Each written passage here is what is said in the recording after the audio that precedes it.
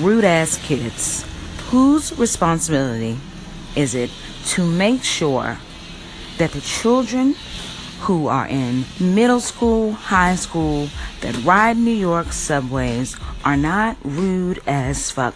That is the question that I am posing to people today.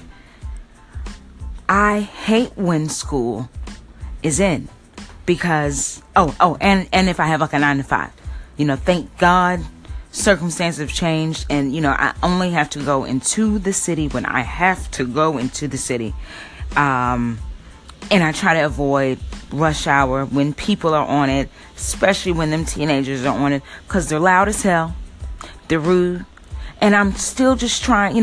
Whose responsibility is it to tell them, don't act an ass on that train, don't be loud, don't be cussing and fussing, nobody wants to hear your goddamn music except for you, so put your headphones in. It's also a gripe that I have with some adults that ride the subway too.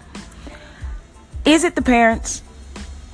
Is it the parents' responsibility to say, hey, don't embarrass me? Because that's what my mom would have said to me. I didn't have to ride the train. I caught the bus.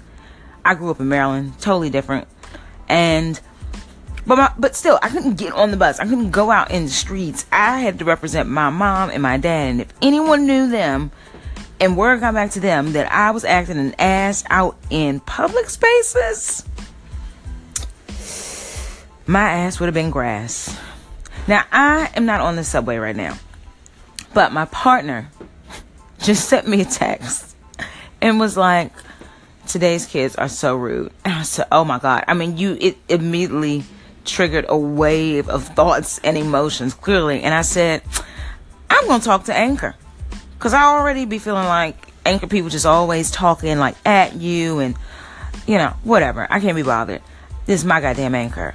So, is it the parents? And how do we get the parents to actually make sure their kids are not being teamed too much all the time on the train?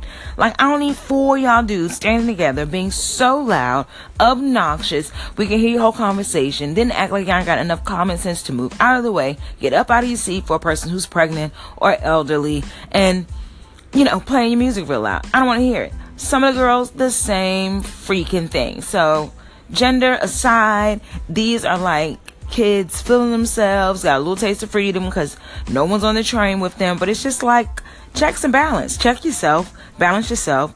I don't need to hear all that. I don't want to hear all that. I've had a long day too, goddammit. Or I'm on my way to what I know is going to be a long day, and I don't want to hear your ass. So, talk to the parents. How do we get the parents involved? What kind of things can we teach the kids, the babies, as David Johns would say? Shout out to David Johns. At school, about manners and respect, because damn sure ain't nobody teaching you how to bounce no checkbook. Burn. So somebody let me know. Rude ass kids. Can't take it, won't bring them up that way. Check your kids, check yourself. With love.